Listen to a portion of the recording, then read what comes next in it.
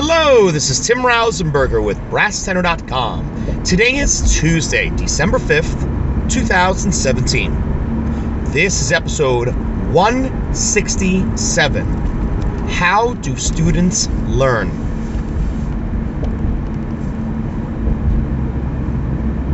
After 2 years of heartbreak and horrible interviews, I was finally in the hot seat. I was finally on the brink of landing my first teaching position. And here I was, staring across a very friendly superintendent. A person who was asking me questions far, far easier than everything in the first round and the second and third rounds. He was simply getting to know me.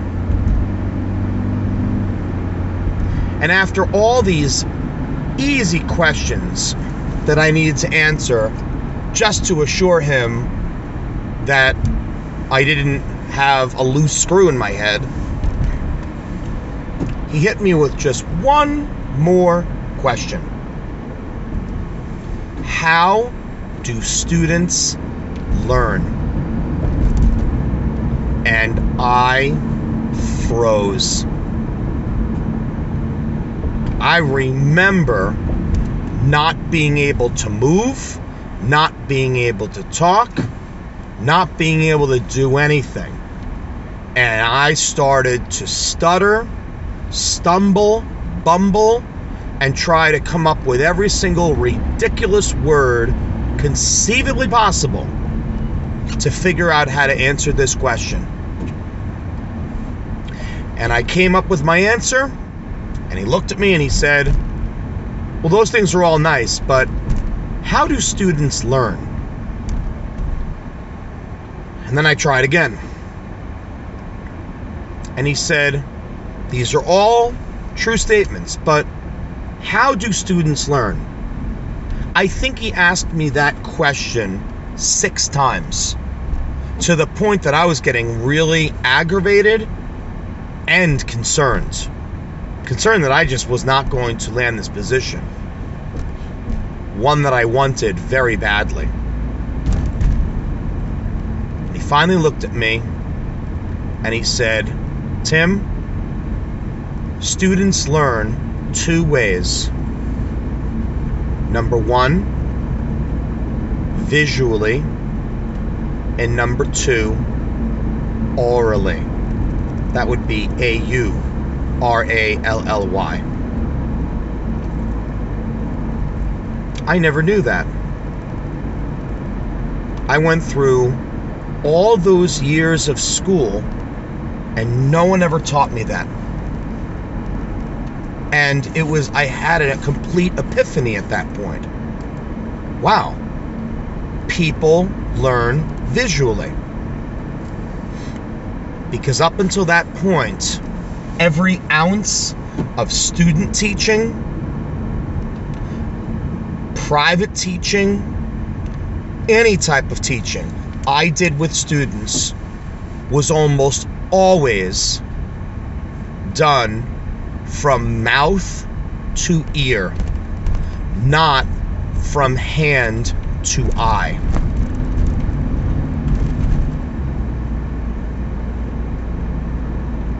And if you know anything about me, and you certainly do if you listen to my podcasts, I can talk. I can talk to a lamppost.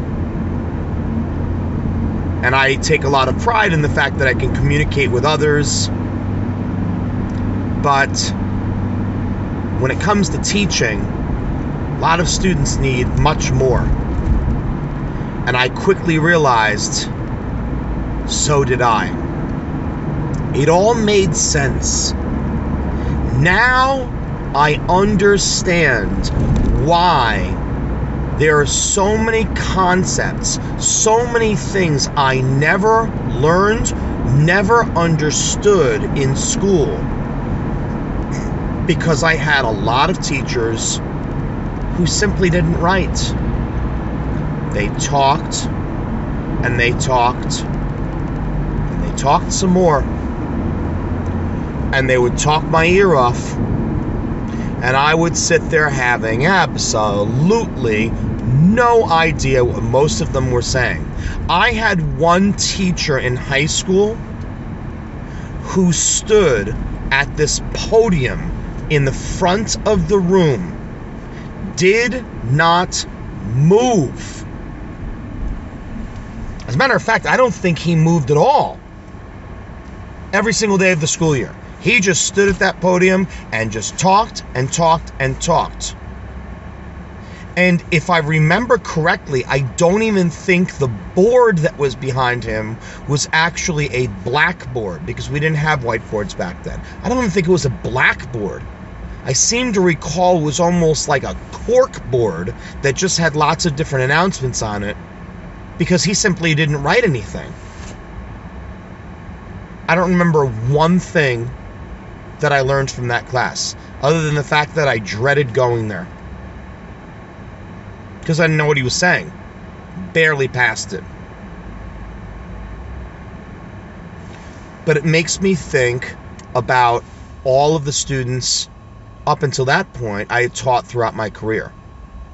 And I'm still guilty at times to this day, where I still have these moments. They're very rare, but I still have those occasional moments where I forget to give visual cues to students. I forget to take what I am saying and put it into words that they can decipher, because they're certainly not going to get pictures from me unless it's music symbols, because I cannot draw.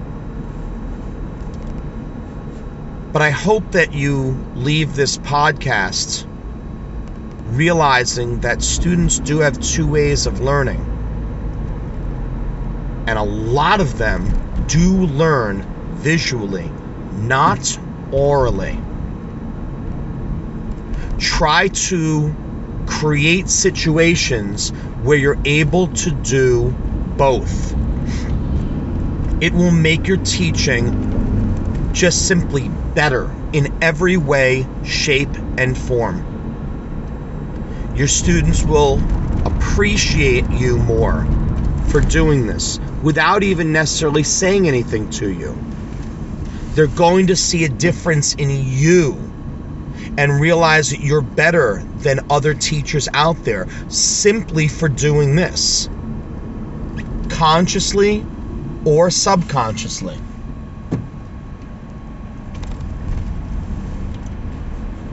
Because that's the whole reason students are in school.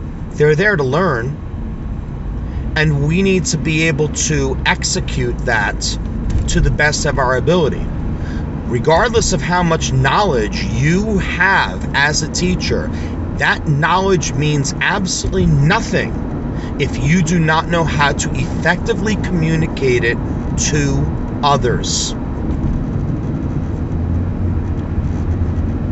In my first few years, I think I did pretty well.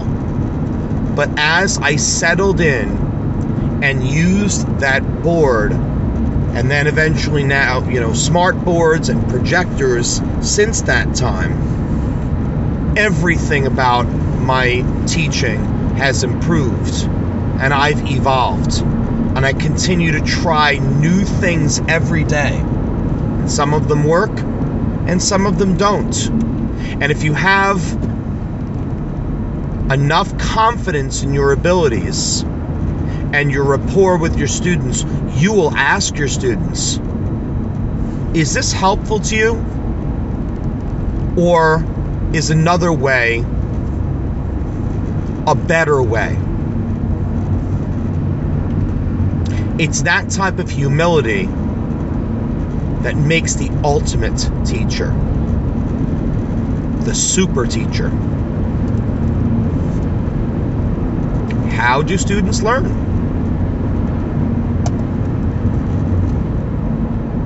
by ear and by eye.